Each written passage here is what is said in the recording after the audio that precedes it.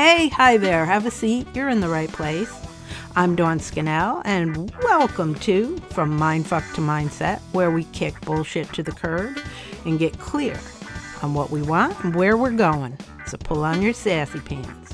And as my good friend Marshall said, you own it. You better never let it go.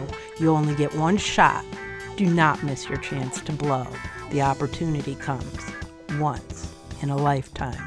Wise words, my friends, wise words. Buckle up.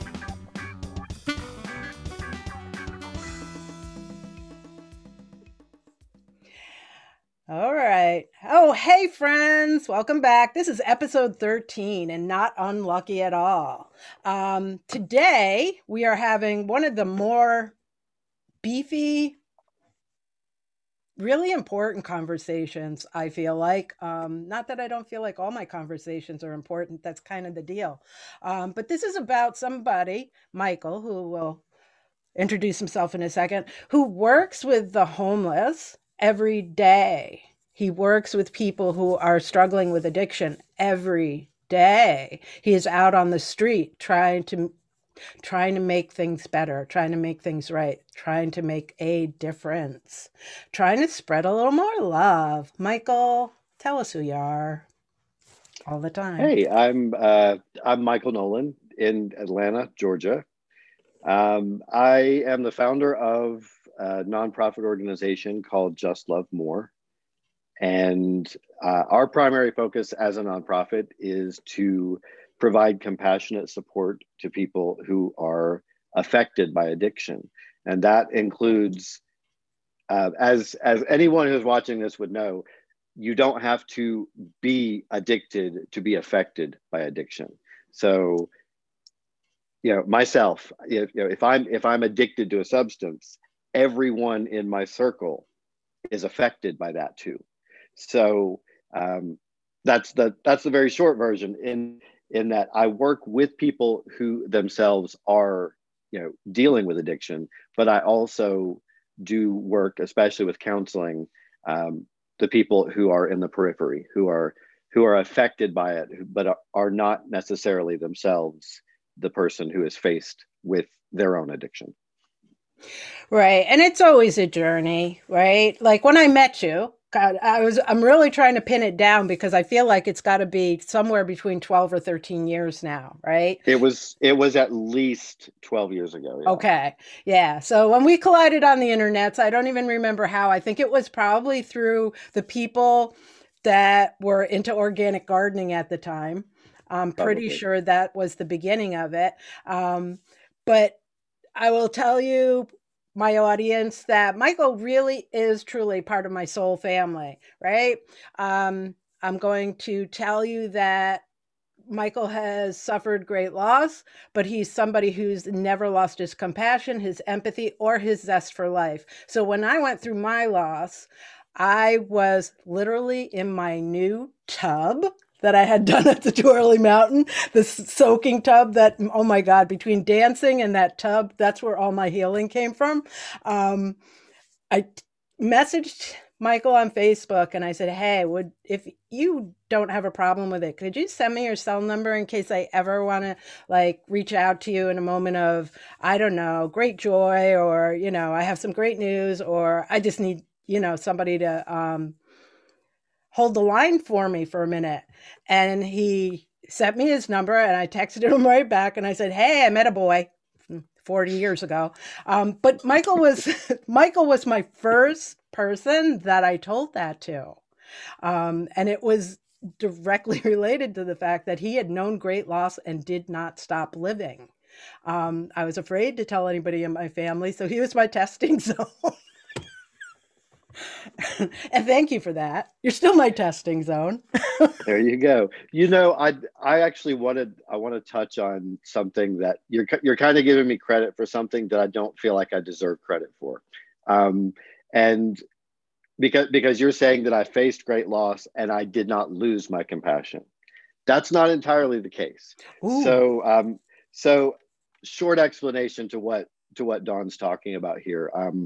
I lived in New York City during 9/11 and lost several people that I was close to because I worked on a consulting basis with NYPD and New York Fire. So I knew several of the first responders who lost their lives, and I lost a loved one that day. And to get to the point about I didn't lose my compassion, that's not true. I was there in New York working with suicide prevention at the time, so I had compassion, but it wasn't until weeks later when I really processed my own personal loss on that day, and the person in my life at the time who was the most special person, most important, human being in my world was gone, and he represented the epitome of unconditional love and compassion to me and to everyone who knew him. And so in the weeks that followed that loss, I struggled a lot. And the conclusion that I came to kind of comes full circle with where we are now, because that loss led me to realize, well, he's gone now, but he left a legacy behind of unconditional love and unbridled compassion. And I have to honor that legacy and his memory by carrying that forward. So kind of subconsciously, I tell people that I felt like I not only had to be a good person and do good things for myself, but I had to make up for the many years that he's not here to do it as well. So that the compassionate side of me that you met 12, 13 years ago, Don, was the direct result of those losses. It wasn't in spite of those losses.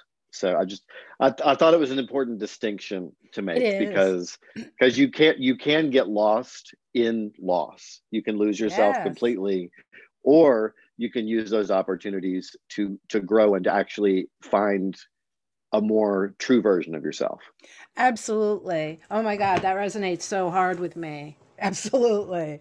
And really, as being the person left behind, no matter how it happens, when your person is gone, being the person left behind, there's so many things to deal with. And it's like, oh my God, if you cannot just come to the place where, but I'm still here, I can't give up.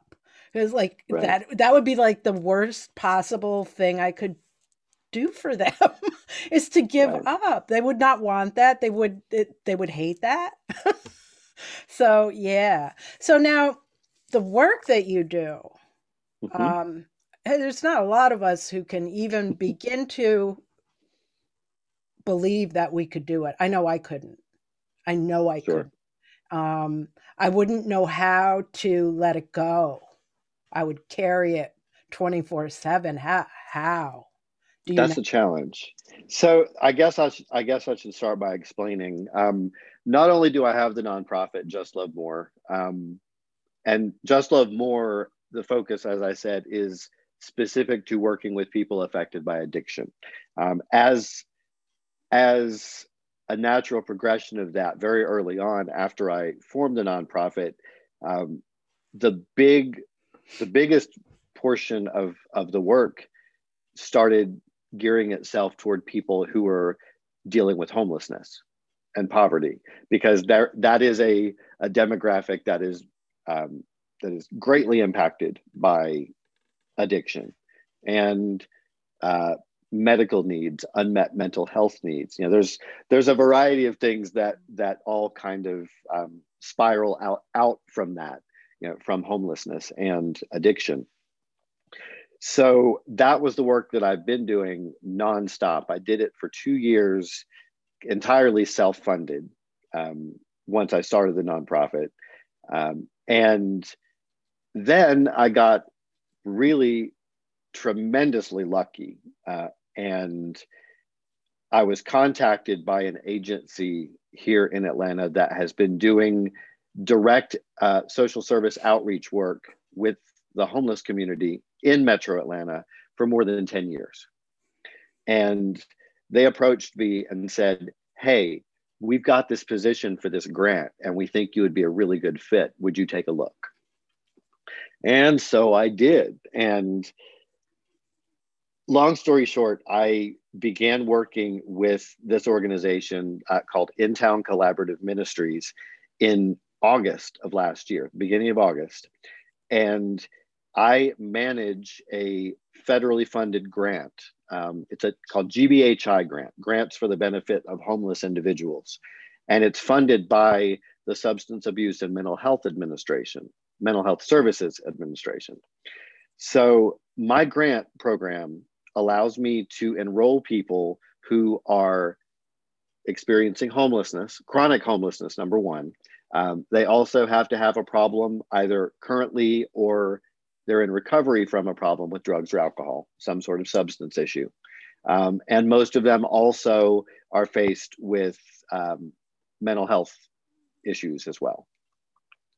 And so that the standout for me, the reason that coming into this position was so important for me is because for the most part, when you're dealing with homeless outreach anywhere in the country, but especially here in Atlanta, In Town Collaborative Ministries is the largest homeless services organization in Atlanta doing outreach. But the case management for homeless outreach focuses on housing. And I understand housing first is important because if you get someone into stable housing, then it's a lot easier to deal with medical issues, mental health issues, substance issues. You've got some stability involved. But there was a cutoff. So when a case manager would get housing for one of their clients, they would exit them from their program. And while we all were doing aftercare, but there was nothing formal saying, okay, you stay with them to make sure that they're connected to to what they need after they get housed. And it was really important to me that whatever I was doing empowered me and supported me in doing the aftercare. Because when you're dealing with people who themselves are faced with recovery from an addiction of any sort, it's the aftercare and the continued support that makes all the difference. It's not just waking up and saying, I'm not going to use anymore. I'm not going to take another drink. That's an important day and that's an important step. But it's what happens when you've done your first 30 days, when you've made it to 90 days, when you made it 6 months. And every little change that happens in your life when you're dealing with recovery is another potential trigger. And until we learn what those triggers are and learn how to control the way those triggers affects us, we need a ton of support. And so I couldn't see myself housing someone and saying, okay, I've checked that box. Thank you. You're no longer my client. Have a good day. So this grant allows me to not only enroll them and work with my dedicated, incredible street medicine team. Twice a week, I have a nurse practitioner, a registered nurse, a psychiatrist, a substance abuse counselor, and a peer support specialist, all going with me doing street outreach medicine for people experiencing homelessness. That is amazing. And we get to do that twice a week. So every Wednesday and Thursday afternoon, we have rounds that we make and we see people regularly, people who have high blood pressure, who are living on the street. We can get them their medication on site. And the same thing with people dealing with mental health issues. They can see the psychiatrist either in person or by telemedicine if she doesn't happen to be with us that week, and they can receive mental health medication on site. That is amazing. So you're doing that on Wednesdays and Thursdays. Take us through what that day really is like. I mean, you've touched on it briefly. You go out there, but what is it really like? All right. So when we do a street medicine round, we have each day we kind of have it's not a designated route, but we have certain major spots that we will hit because we have, regular people there. So we will arrive Wednesdays, for example. We start at 3 o'clock in the afternoon. We go to one particular spot. It's our first spot, and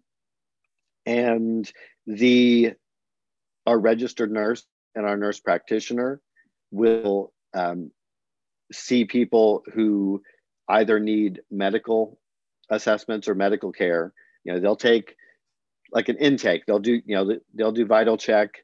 If it's people who have been seen by us before, then it's just kind of checking in and checking their blood pressure, checking their temperature, listening to their heart, finding out what's going on, and checking in with them.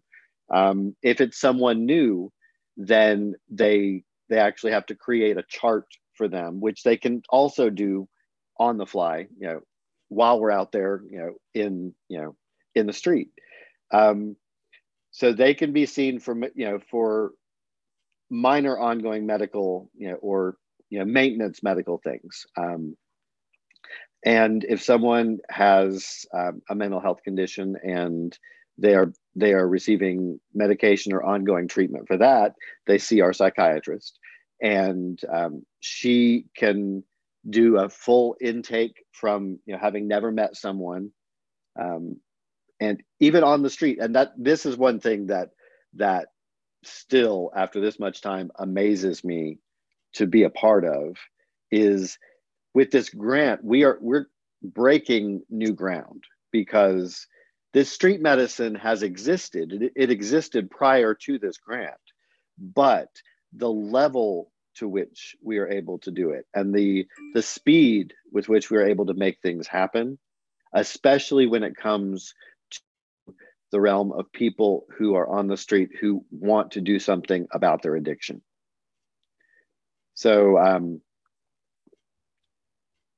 last week, I believe, within the last couple of weeks, I broke a record, because prior to that, it was, I think, the fastest we moved someone from the initial meeting into a rehab bed, inpatient rehab, was about 3.5 weeks, because there's a lot of moving parts. Right. That's a long time in active addiction. It is. But I met someone 2 days before the new year and walked into my office, and in 7 days from the day I met that person, I had everything completely lined up, all of the medical tests, all of the assessments, all of the paperwork completed in 7 days, and had a rehab bed ready for that person.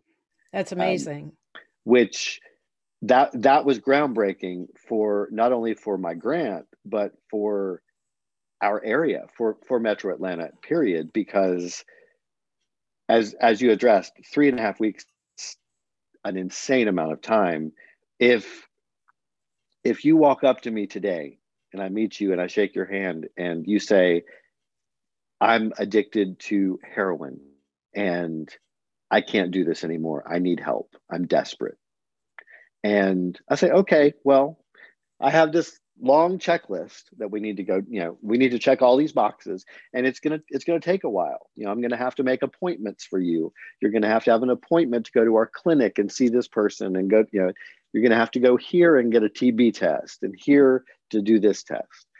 And while all of that process actually does exist, and within the program and this specific grant, it has allowed me to work diligently at streamlining this process, so that in those critical situations that we can make a straight line, into that inpatient rehab. And 7 days is not the best. I would love it to be faster than that.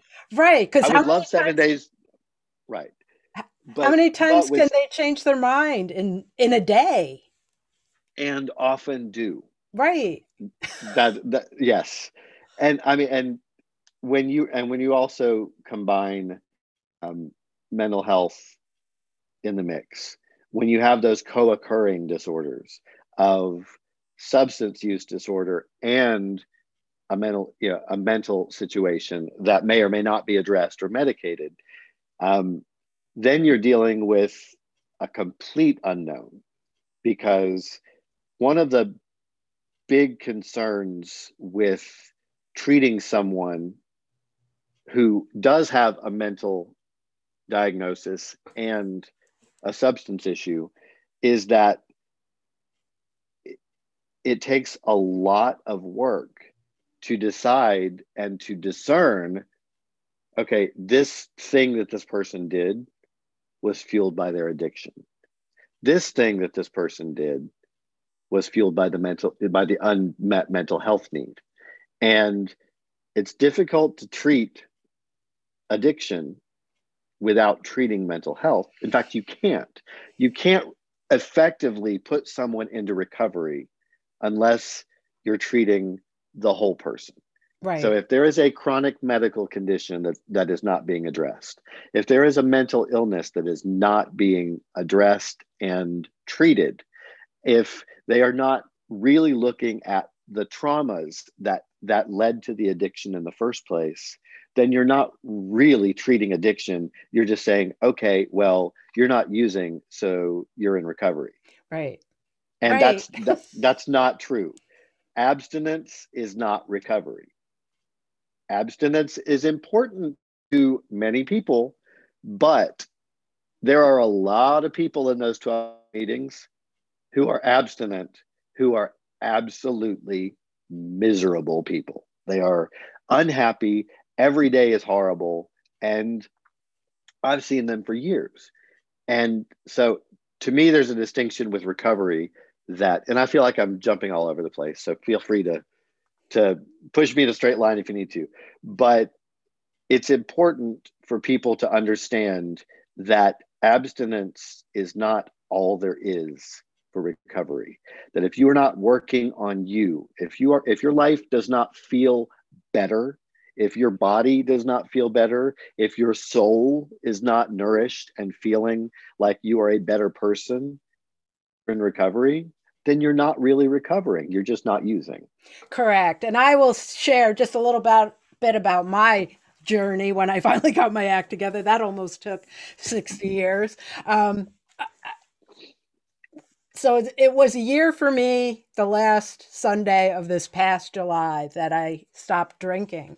And I found out only this time, because I've stopped for periods of time before, but this time was completely different. I found out that I have an immense amount of social anxiety. Who knew? Who knew, right? Like the first, so I quit the last Sunday in July, and September 18th is my birthday, and we went out locally to watch this most kick-ass sax player in the world. And I chose a table at the back of the room so people wouldn't be behind me, because I had learned that was part of my problem, right? Having people behind me. And somewhere towards the end of the night, all the kitchen staff came out, and there was a hallway that emptied out in behind me, and they all started being behind me, like 5 people. I'm saying them all, 5 people. It could have been, for me it felt like 500, and I could not get out of my own way mentally, and I was like, I need to go. I need to go. Sure. And it was like, that was the first time I understood fully how much social anxiety I really had. It wasn't about, I thought, oh, just being out in public in a crowded space like that. No, there are so many facets to it. And the one thing I learned right away was I have to speak up every time so that the person or persons with me really understand what's happening for me. They don't have to totally understand it, but they need to at least hear what I'm saying and what I'm feeling, right? You don't have to understand it, but please understand that my feelings are real right at this time. Like, so but if I don't keep doing that, I will be a person who's not drinking, and not a person who's happy, who on Right. any given day now I say, I cannot think of one damn thing that is so important it can put me back in that box where I'm using that alcohol again the way I was. There's just Sure. nothing. Um, Right. that doesn't mean I don't come up against walls and have to sit down and have a talk to myself, but it's not very frequent. But I have to keep talking to all my people. Absolutely. And I think that's an important distinction too, is that recovery is not something that you do and you finish and you graduate and it's over. Recovery is every day because as humans, we are organic life forms that are continually evolving and growing and changing and moving. And everyone around us and everything around us is doing the same thing. And if we are unable to flex and bend and go, you know, and go with the wind sometimes, then we're not going to be successful um, in recovery because again I have to go back to I don't think recovery is successful if you are not finding and always striving to maintain your happiness. Doesn't mean you're going to be happy every day. That's no, that is no. There's a lot of days when you won't be happy. Especially, I mean, let's look at 2020. Yeah. But um, so I don't think that it's the sky idea that you know the world has to be you know all you know sunshine and roses. But if our goal every day is not to to be happy, then why are we here? And and to me that radiates outward because my personal goal is to be happy and to make sure that the people that I encounter on a daily basis experience compassion and unconditional love, no matter who they are, no matter what they're dealing with. Um, I want people to understand that I don't have to have ever met you. I don't have to know your name. I don't have to know your history or you know where you're from or how much money you make or anything else to love you. Um, that's my loved one who passed away on 9/11. The the way that he ended every telephone conversation that we ever had was he never said bye. He always said, and never forget that I love you. And that phrase has carried me through the last God, now it's 20. Can you believe it's been 20 years? I can't Um, really. but that phrase has literally carried me through the last 20 years because the last words I ever heard from him were, and never forget that I love you. So, how could I possibly forget that I was loved? Because that's the very last thing that they ever said to me. So, I make an effort to use that phrase very often. In fact, I probably use it more than some people would like. But it's critical to me that whether you understand it, whether you think I am completely batshit crazy, sorry I said shit, maybe I'm gonna offend Oh, somebody who's please. watching, No, no, no, no. but you know whatever you think of me, I want there to be absolutely no doubt that I represent unbridled compassion and unconditional love, no matter who you are. And that kind of um, really fueled when my work really full on took the direction of working with people experiencing homelessness because I I was really I had this emotional moment one day. It's kind of difficult to explain, but I had this really intense personal moment when I was walking down the sidewalk, and there was someone, and I'm probably going to get emotional about this, so bear with me. But I was walking down the sidewalk, and I'd been doing street outreach for a while, but I was walking down the sidewalk, and there was this man sitting on the sidewalk, an older man, long white beard, and he was holding up this little tattered cardboard sign, and he spoke to me as I walked by, and I didn't look at him. I walked by. I didn't make eye contact. I didn't acknowledge his existence. And it took me a little while, but that moment when I got back to my car that day, and I sat in my car, I lost my shit. I just fell apart like that. And I realized that I had just acted as though another human did not exist. And all they were doing was trying to get me to acknowledge their existence. And that completely shifted my perception of people in general, not just the people in my life directly, not just the people who are, on the street, but it it was an effort for me that I wanted to make absolutely sure that if someone had an encounter with me, that they felt validated and acknowledged as humans.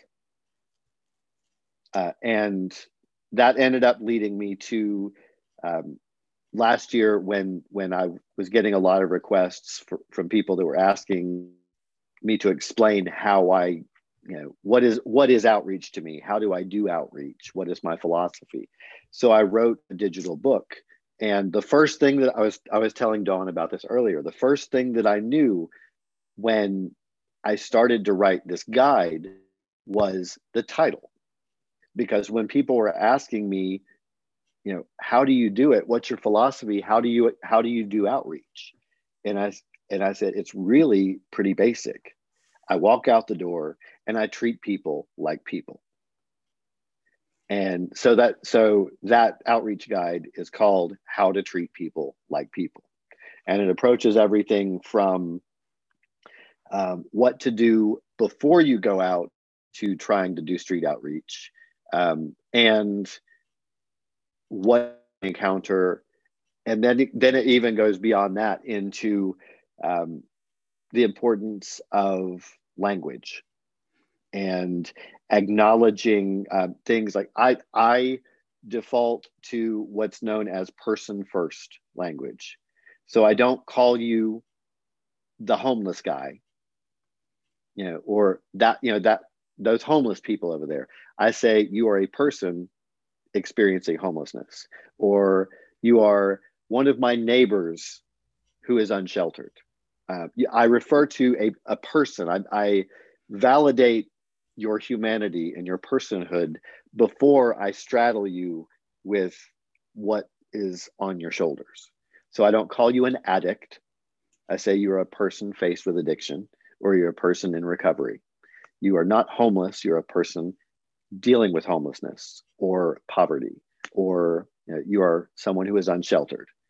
And so that's person first language is something that I explain as well, because I feel like if we default that way, then it's a lot harder to forget that person that we're walking by is a person. Right.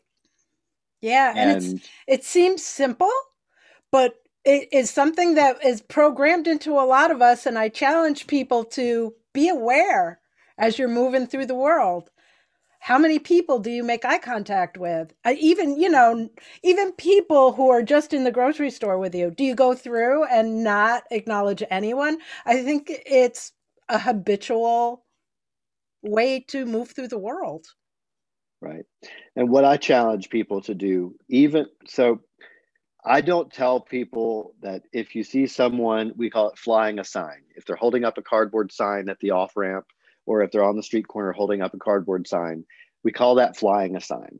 Um, and when I see someone like that, for the most part, I don't give them money because I work in a field where I'm able to provide something for them. I keep snack packs in my car, which is essentially a bag that has some non-perishable food like uh, peanut butter crackers, pouches of tuna, um, those little microwavable ravioli meals, because those don't have to be cooked. They can be open and eaten where they are. Fruit cups, things like that, bottles of water. And so if I see someone that says that they're hungry, then I can give them one of those snack packs. And that also gives me the opportunity to find out who they are, what their story is. If they're in a situation where they are on the street and they want help to be off the street. Also, an important distinction to make. There are a lot of people who are on the street by choice.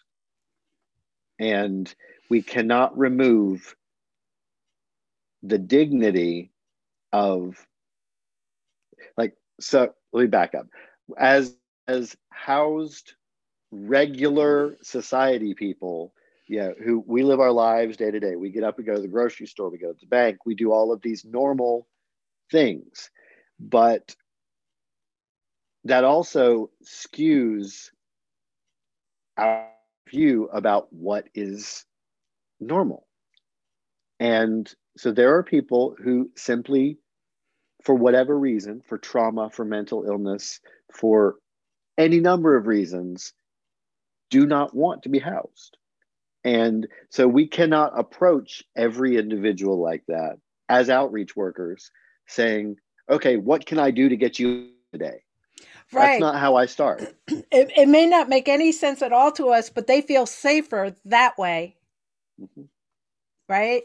And it's not Absolutely. ours to understand. But this brings me to an important point that I'd like you to address, which is how do you stop that whole savior complex, that whole being married to the outcome of, oh, wait, I said all the right things. Why didn't it work? How do you keep going, right? Because I would, and probably most of us would feel like if you're not getting a win every day, you're failing. So how how do you process that? Okay, so I should start by saying you just hit me right between the eyes because I am a person who deals with high functioning anxiety. I am a serial overachiever. I run at an 11 7 days a week. And when I slow down, I actually get more anxiety if I slow down. So I'm always doing something. I'm always moving. So with that in mind, people who deal with this condition that I have, always looking for the next success, and to make sure that it's all success driven. And I had to rewire my brain over a long time to understand that any positive change is success. That my own barometer of success, which of course you meet someone who is in mental health crisis, who has unmet medical needs, who is addicted to something, who is also unhoused, you know, in the back of my mind, they need housing, they need medical care, they need, and I have this list. These are what they need, but I haven't asked them what they need or what they want. And they're adults. And the most inhumane thing we can do to an adult is take away their right to choose the life that they want.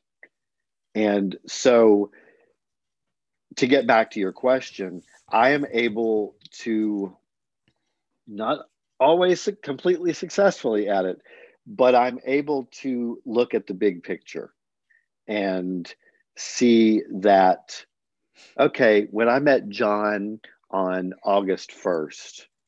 He was in a complete mental health crisis. He couldn't even tell me his birth date. He was completely blown out on, on opioids, and and he had this, major wound, infected wound on his arm for where he had been using injectable drugs. And John's a hypothetical, by the way. And so what I look at is, in a perfect world, all of those things are going to be addressed very quickly. He's going to be healthy. He's going to improve, and and we all live happily ever after. Thanks, Walt Disney. But in reality, that's not the way it works. So what I do is I talk to the person and I say, okay, I need to get a really good understanding of what we're facing. So I do an intake assessment and I find out what their medical issues are. Whether they want to deal with them or not, I dig in and say, okay, what's going on with you medically? Which my background as a medic does help with that part. And then I say, okay, let's talk about mental health. What have you been diagnosed with? And then if there's not been a diagnosis, which happens quite often, where was the trauma in your life? What happened in your life that greatly impacted you? Do you deal with depression? Are you sad more often than not? Do you deal with a lot of stress, anxiety? Because I need to know where we're starting if I'm going to ever figure out how to get where they want to go. So then we go to the substances. Find out, okay, what's your substance abuse history? What's your drug of choice? What was the first drug you used? How old were you? Why did you start using? Did you do it by choice? Did someone peer pressure you? Was it there? And so I build an entire history of that person, of the whole person. I want to know their medical history, their mental health history, their substance history, their housing history. One of the most important parts of working toward getting someone housing, if that's what they want, is to establish their chronic homelessness status.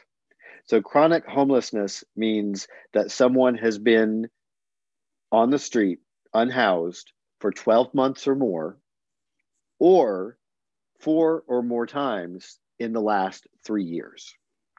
So I actually have a chart, a worksheet chart that I'll pull out and just hand it to them. And it's got the last 3 years. So the one that I'm using right now is January through December, 2018, 2020. And I say, okay, write down every time that you were in the hospital, every time you were incarcerated, every time you were, in an emergency shelter, write those down. Tell me where they were and how long you were there. And because when you're working toward housing, sometimes you need to be able to verify that someone has been on the street that long. And so by knowing, okay, well, John told me he was incarcerated from January through May of 2019, I can go pull that record and say, here's proof he was incarcerated at this time. Here's proof he was in the hospital for 2 weeks. Here's proof that he was in the Salvation Army shelter, emergency shelter, back in 2017 because it was so cold and he had nowhere to go. So by doing all of that, it gives me a realistic picture of what the person is faced with. And only at that point, only when I know what they're dealing with, do I ask them, okay, what do you want? What can I help you achieve that will improve your life? And to go back to network, it's important for me to notice that the only criteria for someone to be in my grant is that they are homeless and that they are either currently or have been faced with an addiction to drugs or alcohol. Notice I did not say they have to want to stop using drugs or alcohol, because that's not the way I work. I don't go to you, meet you, say, okay, well, I just reversed your overdose for the third time in the last 6 months. You have to stop using, because that's not my choice to make. I will say, okay, I'm really tired of saving your life. Could you please make better choices? Is there something we can do to help you use less, or use, in a safer way? But it's an important distinction, because I don't require someone to want immediately to go straight to rehab, or go into a 12-step program, because that's not for everybody. And I need someone to do it because they want it, and because it's time for them. And if they feel pressured by me to make that leap when they're not ready, it's not going to be genuine, it's not going to be complete, and it's not going to last. So how do you stop yourself from being married to the outcome? I was getting to that point. It was such a long route to get there. I promise. Because I don't just like to hear myself talk, I swear. no, So no. the when it comes to the outcomes, what I have to do No. exactly. So but what I have to do is I have to do all of that background, and then I say, okay, this is where we're starting. This is what you want. And third step is, okay, this is our game plan. This is our plan A. This is how we're going to approach this to get to those goals that you want. Um, in working with the people that I work with, plan A often does not work. Plan A may not work because my client can't be motivated to show up to an appointment, or just because at the last minute they changed their mind, or because I couldn't make that magic happen. Right. I would With imagine plan A. there's a lot of, even just with the plan A, they have to totally trust you before they move forward, right? Trust is absolutely paramount to the work that I do. So that's the reason, if I approached you, I just met you, or even if I've seen you doing outreach, for a few months, but if we're having this conversation and I'm talking about enrolling you in my program and working with you, I have to make sure from the outset that, to whatever degree you're capable at that moment, that you trust me. Because without trust, there I could not do what I do if people didn't trust me. Right, because there has to be so many times that people have come to them, right? Where they're like, they think that this person's going to be the one that really does care enough to help me. And I can't imagine how many times they've been let down, where somebody gets bored, right? Like, oh, this is my Right. project of the month, right? I mean, I know you're working with an organization, but there are people out there trying to help who are just doing it, right? Right. And I'm Um, actually working with 3 organizations now, because oh my goodness. I have my nonprofit, I have Just Love More, I have my my social service agency, In Town Collaborative Ministries, and my grant work, that street medicine team I told you about. They're not part of my social service work with In Town. They actually work with a medical services agency for low income people in Georgia called Mercy Care.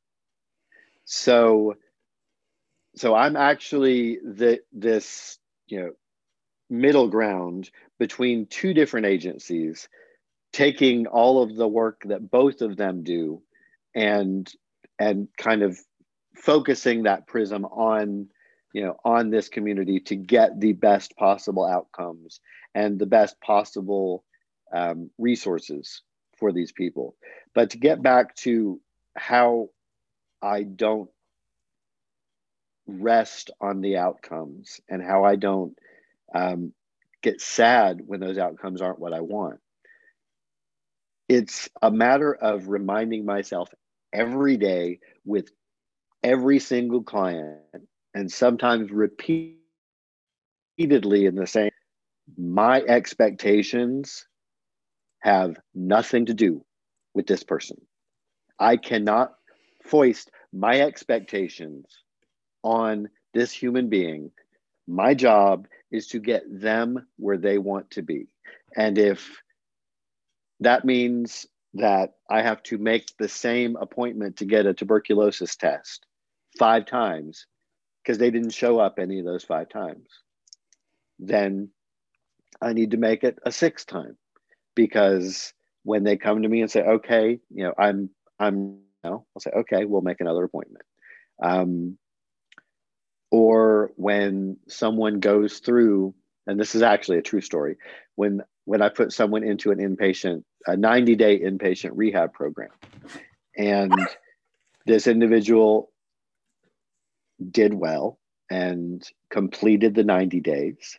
And because of the way the housing program worked in this person's case, their housing was delayed by a couple of weeks.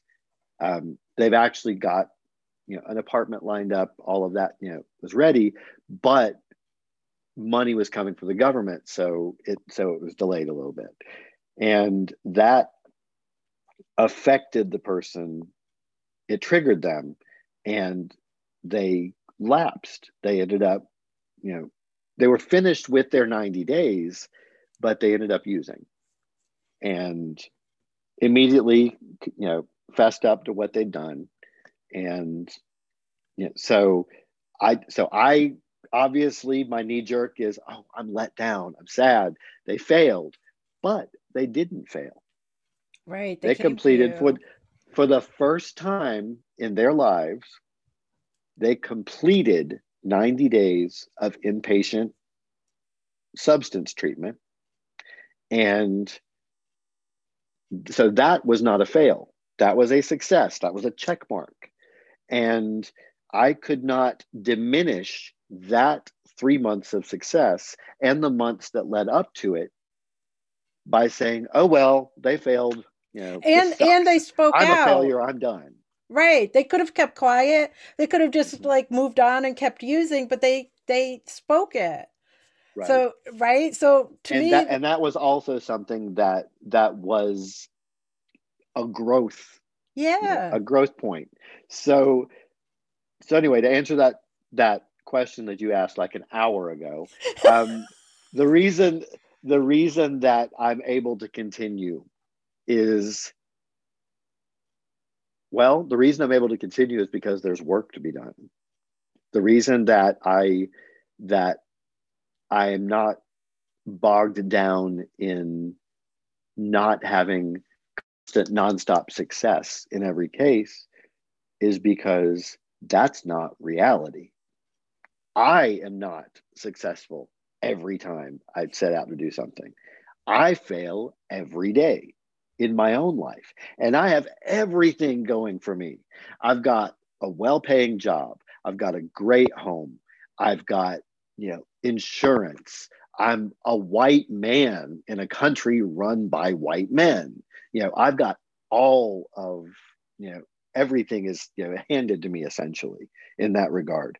But I still fail. So I'm able to continue because, going back to the outreach guide, because I treat people like people, and people are human. People are not always ready to do what they think they want to do. And that's not a personal attack on me if someone decides that at the last minute that they're not ready to do this or to do that. So I continue because I work with people who need support. And sometimes all those people need is to know that I hear them and that I see them. And if they're not ready to change those certain things, they've spoken those things into existence. They've acknowledged that they have these issues. And by acknowledging them, they put them on the table. So that means they're not hiding it away from me. It's not something they're avoiding talking about. It's a conversation that we've had. And that means that at some point in the future, we can revisit that conversation when they're ready. And so I don't see the short-term shortfalls. I won't call them failures, but the things that have not yet come to fruition, let's call them that. I don't see them as failures on my part or on the part of my clients or my, because this is very much a work in progress. We all are. That's the reason my caseload on my grant, I don't discharge them when they've got housing. I do this ridiculously long government interview every time I start an enrollment. And it's very invasive. I want to know all your details. I find out how many times they've used every drug they've used in the last 30 days. I ask not only how many times have you had alcohol in the last 30 days, how many times did you get drunk off alcohol? And when you got drunk, did it take 5 or more drinks? How many times have you had sex in the last 30 days? Of those times you had sex, how many were unprotected? How many times did you have sex with someone that you knew to have HIV? Or were they high? Or were they an IV drug user? Like, I ask really personal questions, but I have built enough of a rapport with those people that they're comfortable sharing that information, because they know the only reason I want that information is to be able to have a baseline that we can start from and say, okay, well, this is where you are now. I have no room to judge you because I've probably done worse in my life than you have. So we know where you started. Now we can figure out where you want to be and how to get there. So we've invested a lot of time talking about how we don't invest and get hung up by what seems like not getting the best outcomes. Talk about the real success stories for us, because they're there too, right? Sure. Um, they may not be as many as we'd like, but they're happening. And tell us about those people, because you post, when people allow you to, you will post pictures. That there was a guy that last week who was moving into a house, and there was one post and I was like, oh, look at him, I'm so happy for him. And then there was another one where I was like, he has the most beautiful smile. I mean, there was genuine joy and happiness coming out of this man's entire being. Yeah. And that made me bawl like a baby. And I do almost every day, so don't feel rained on. So when it comes to the successes, and there are many, there are actually a lot of successes that I don't talk about and that I can't talk. But success can be anything from, I have a client who was diagnosed with cancer several years ago, who from that day forward has not been back to an oncologist because they are scared. They don't want to know how bad it is because everything in their life is bad. But in other areas of their lives, they're starting to make progress. They're starting to be willing to make incremental changes. And I'm confident that there's going to come a day soon, because we're talking about it now, where they're going to make an appointment and they go and we're going to find out what we're facing. I have a client who was chronically homeless for many years, who had been diagnosed with Hep C. Hep C is curable, it's treatable, but it is prohibitively expensive to treat Hep C. I mean, in the neighborhood of $80,000 to $100,000 to treat Hep C, and it takes 2 to 3 months. But I have an older client who had been diagnosed, who is now successfully treated and cured of Hep C. I have clients who have had medical care for the first time in their lives when we started working together. And I've a long list of people who have started their version of recovery, whether that meant going to an inpatient rehab, whether that meant doing what's called intensive outpatient treatment, whether that meant, okay, well, I'm just going to cut down and I'm going to start going to meetings. Their recovery is different for every person. And all of those are successes. And then we get to the wonderful people who have helped me tick all of the boxes for them, that are able to get housing, that are able to go from being on the street for years into permanent housing situations. Those, of course, are the big feel-good stories that everybody wants to see. And they do feel good, because once they've got those keys in their hand, we look back and say, wow, do you remember last year when we met? How, like, you were almost not even alive, and your medical care, you know, you've had two surgeries now in that time. You are getting disability. You know, your needs are being, you know, addressed and met, and now you have your own apartment. Look at what we have, you know, been able to accomplish, because it was what you wanted to do. Yeah, because you were ready for these changes. So every one of those examples, to me, is a success worth celebrating. Even someone giving me the information I need to be able to order their birth certificate, you know, that requires a level of trust. They're giving me very information about who they are, who their family was, where they were born, when they were born.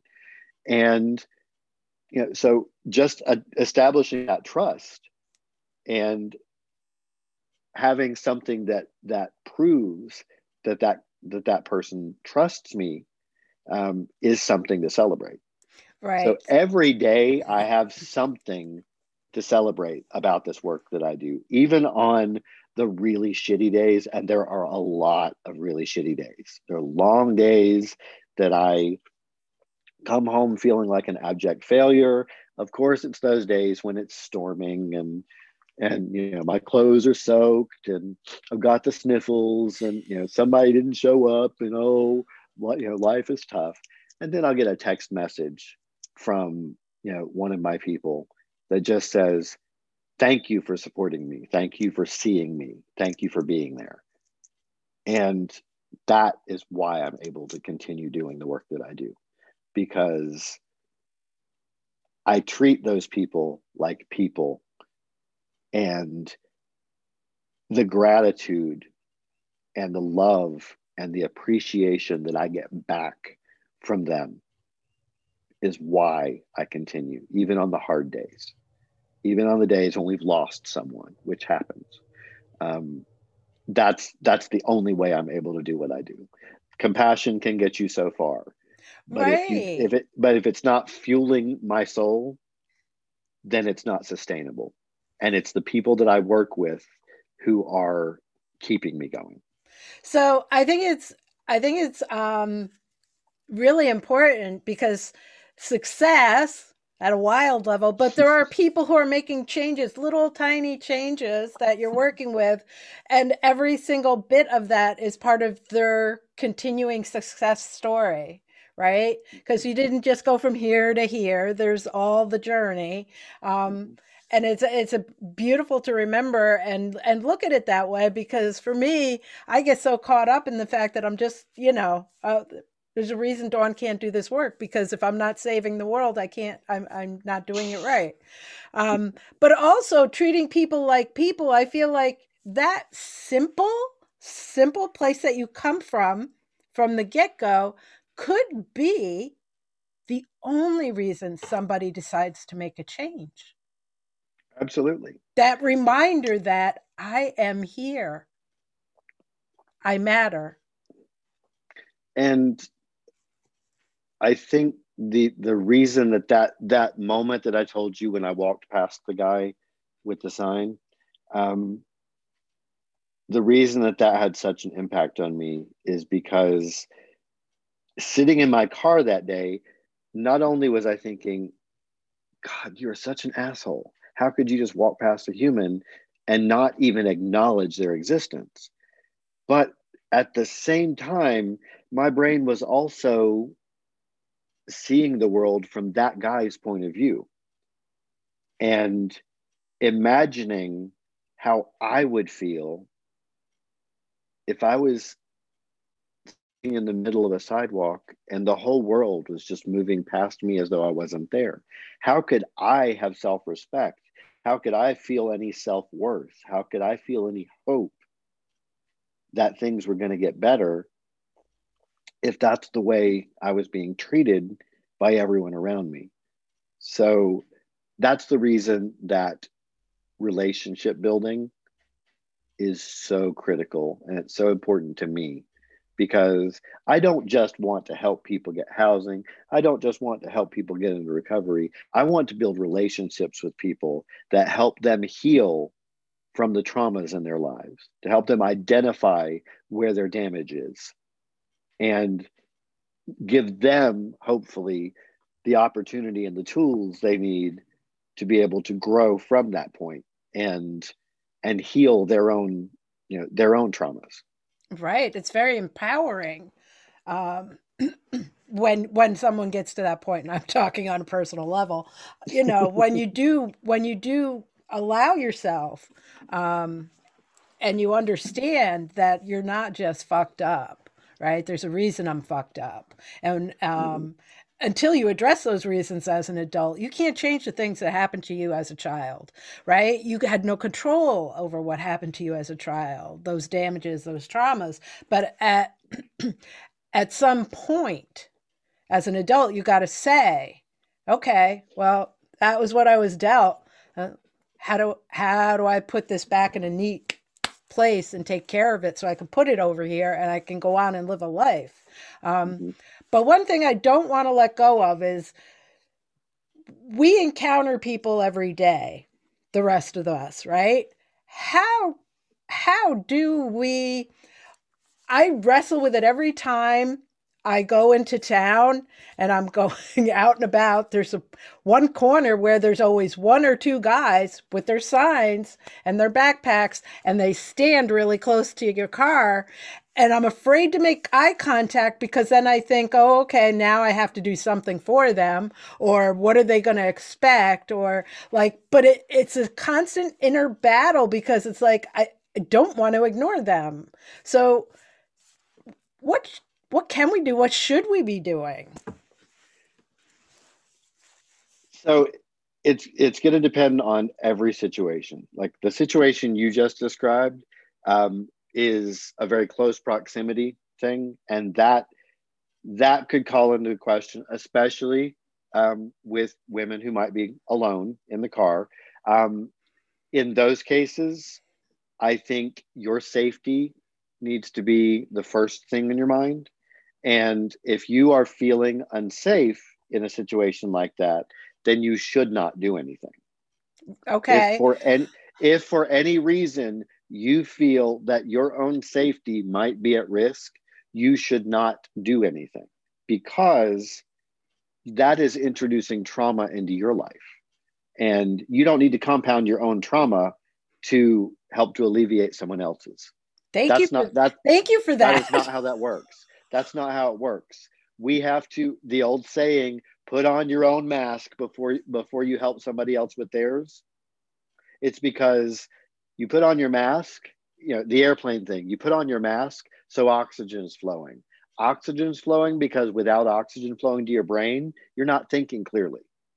So if you take that forward to working with people, if you're not exercising self care, if you're not looking out for your own triggers and your own traumas and taking care of yourself first, you don't have enough oxygen to your brain. And that means you're not thinking clearly enough to take care of yourself and someone else too. So you have to focus on your own safety and your own well being first. That being said, if you encounter someone and you do feel safe enough to acknowledge or approach them, then to me, the most important thing that I do, whether I have anything to give to someone or not, is to acknowledge their existence. Make eye contact with them. And again, if they're aggressive, that's a safety issue. consider that before you do anything. If you feel safe, acknowledge their existence, whether you plan to give them money, anything else. Just acknowledge them, and and treat them like you're greeting the cashier at the grocery store when you're checking out. You're passing someone you don't know. You can just acknowledge them and let them know that you see them, and you recognize their existence as being valid.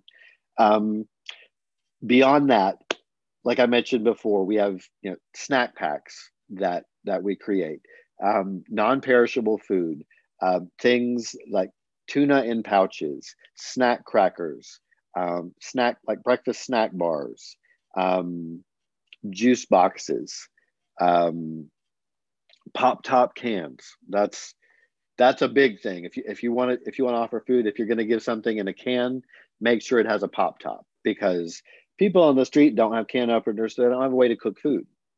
So make sure that you're thinking about that way, but keep a bag or two, just a grocery bag with 2 or 3 items in it. And if you see someone holding up a sign that says that they're hungry, or if someone approaches you and says, "Hey, do you have $2? I'm hungry," then you can, reach into your back seat and say, "Well, I don't have any cash, but, I do have this, and I hope you have a good day."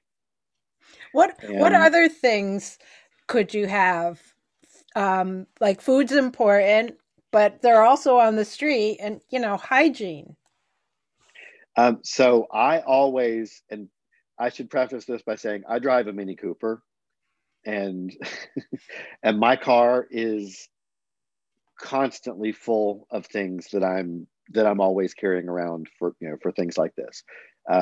Those snack packs, hygiene kits, which hygiene kit can be as simple as a little bar of soap and a toothbrush. It could be very basic. It could be even more elaborate if you want to get more elaborate with it. I Wet know a lot of wipes? people. Um, Wet wipes are good. Wet wipes are very good.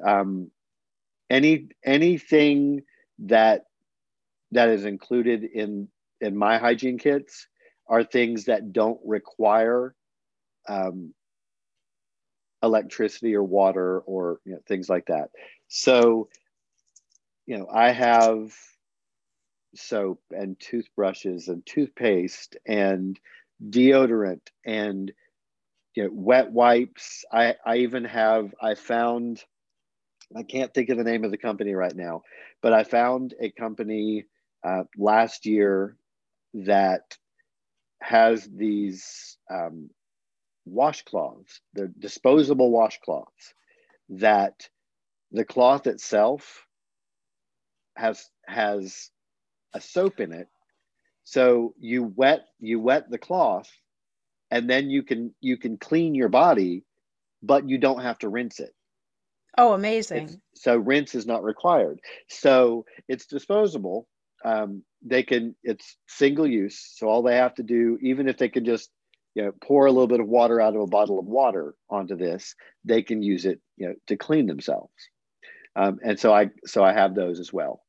Beyond regular hygiene items, the 2 things that I never leave home without, that are always in my car, I get the little cheap disposable rain ponchos, the kind that they hand out when you go to sporting or musical events outside. Those I always have, and socks. Oh, socks. Yeah. Socks is probably one of the most requested items from people who are living on the street, because a lot of them don't change clothes often at all, and they're on their feet getting everywhere that they go. So if they have clean socks to change to, that makes them feel a lot better. So and if it's rainy, here in Georgia it rains all the time, and if you get soaked and your feet are soaked and you're still walking, you're going to get blisters. Your feet are going to be in horrible shape. You're opening yourself up to all sorts of possible conditions. So socks is another thing that I always have available as well. Wow. Okay. And I do want to make one other point about something that can be done even if you don't want to give something to someone. Wherever you live, you can do some research. Google is your friend.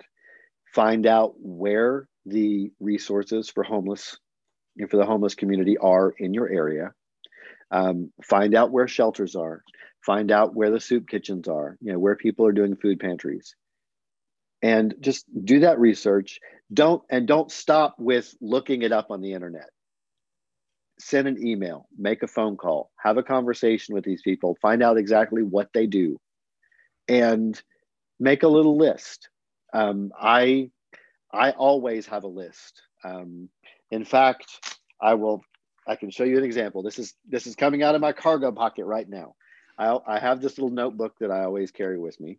And one of the things that I have in my notebook is this little piece of paper that says, for questions about case management and housing, please visit In-Town Collaborative Ministries, the address for our office, when to go to the office, because this is for those questions. My office has a case manager doing that work on Tuesdays from 9 to 12. So I printed up a bunch of those and I just keep them in my pocket because I get asked every day, can you help me? So if you just have something like that in your pocket, if someone says, I'm hungry, I need help, you can say, hey, well, this place offers a soup kitchen Monday through Friday, and this is how you get there. That's another thing that you can do, even if you don't want to carry things around, in your car or give someone money. That's another way that you can directly help someone by directing them to the services that are available in your local area. That's amazing. What's one last whatever you'd like to leave people with? Whether it be about what they can do, about what you do, about the people. What would you like to sum up for us? Well, first off, I do want to make the point that I mentioned that outreach guide that I wrote last year.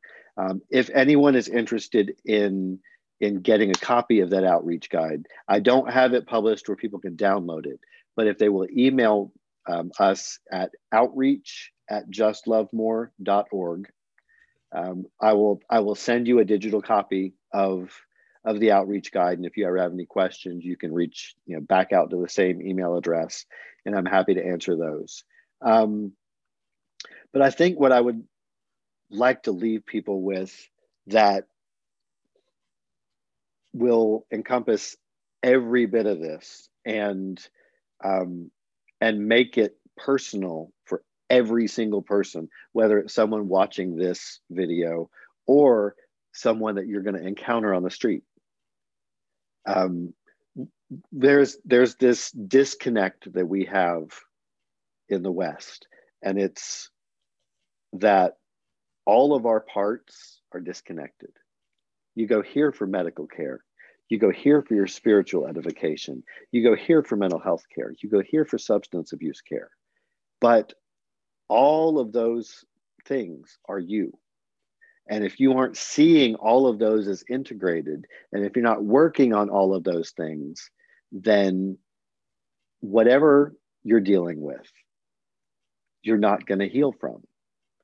And the last thing I have to say is a catchphrase that I came up with when I started doing this work, because I had someone walk up to me one day that was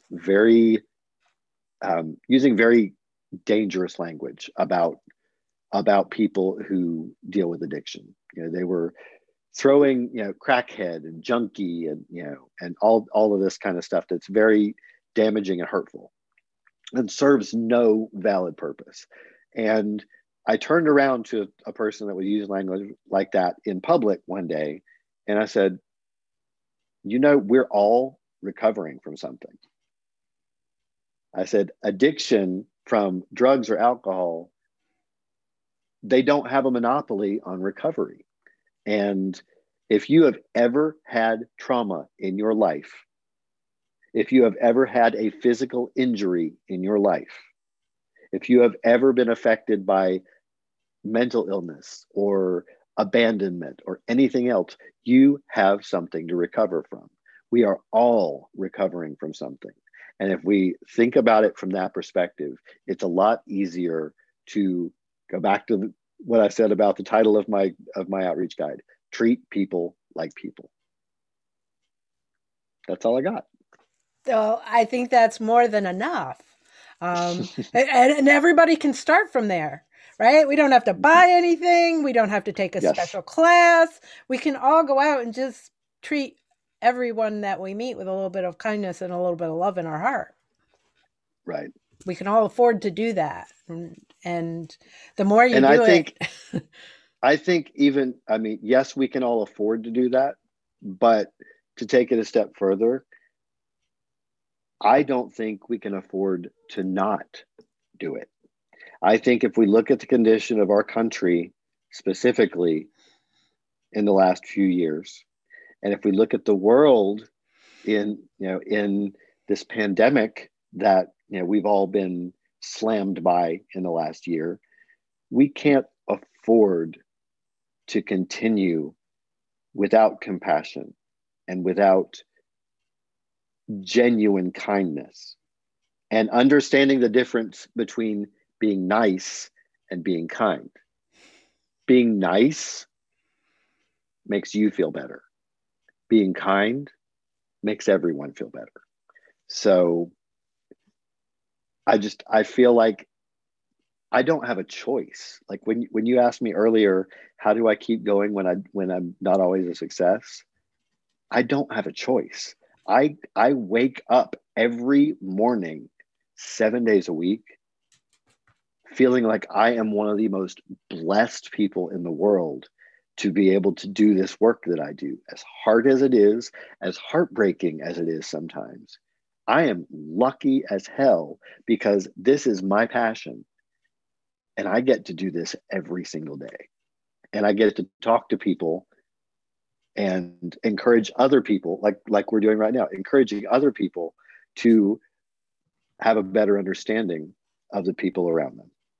Absolutely. Absolutely. And that's why I keep having these conversations. Because if we can just change the perspective of one person and go, oh, wow, I never looked at it like that, and make them think a little bit, winning. Win-win. Winning. Thank you. Hashtag winning. Thank you so much for being willing to come on and have this conversation with me and us. Thank you for having me. Yes, sir. Yes, sir. Have a wonderful rest of your day. And if anybody needs a personal connection to Michael, hit me up and I will do the introductions through Messenger, email, whatever we need to do. We'll get you there. All right. Thanks, Dawn. Thank you. Everybody have a wonderful day.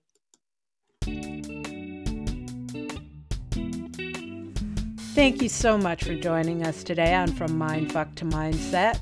Please hit that subscribe button. You can also find me on YouTube under Dawn Scannell, and you can subscribe there too. You can watch me as well as listen. How cool is that? So you can also find me on Facebook. Into the search bar, just type in the @ symbol, No Bullshit Reset, and that'll take you to my page to find my community group. It's called Fabulously Flawed. So if you put that in the search engine, you will find the group and you can apply to join that group. It's a group of lovely ladies and we're all trying to get our shit together in there. So come join us. You can never have too much shit.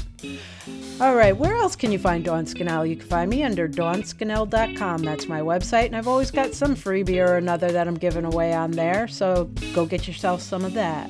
Until next time.